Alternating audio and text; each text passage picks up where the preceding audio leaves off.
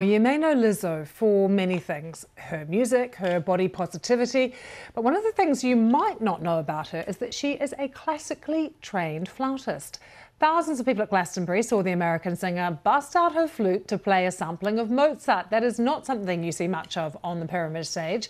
But now the British Flute Association says the pop superstar has made the instrument cool again. It's called the Lizzo Effect.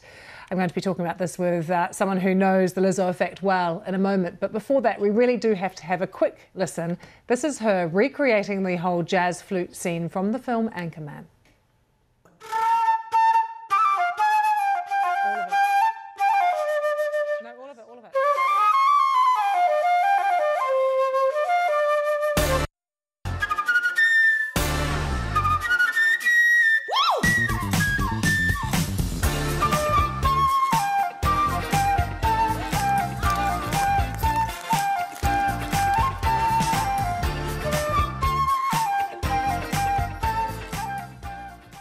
Well, Amina Hussein is a principal flautist at the Manchester Camerata, and she told me what she thought of Lizzo's flute playing. I literally think Lizzo is amazing. There's no question. She's super cool, isn't she? And what about the Lizzo Effect? Have you seen that in action?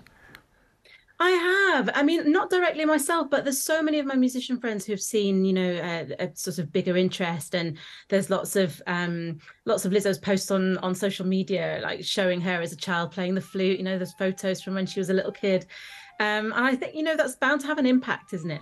Is it also because of the really unique way she connects with people? Yeah, I mean, I think you've hit the nail on the head there.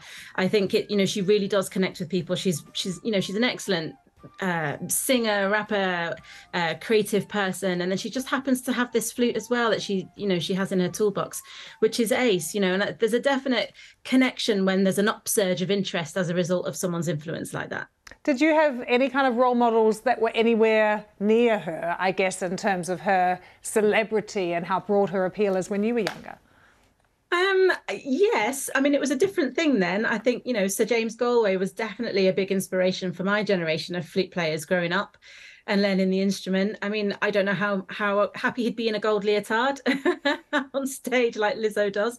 But yeah, he was definitely a motivational factor in those days. Is one of the biggest challenges, I wonder, for children who want to learn, the sheer cost, the expense of learning a classical instrument? Yeah, of course. It's always been a problem. There's always been a class divide and an economic divide for people, wanting to do that. And there's an element of cultural divide too. But I feel like the sort of socioeconomic factors are a much bigger thing at play.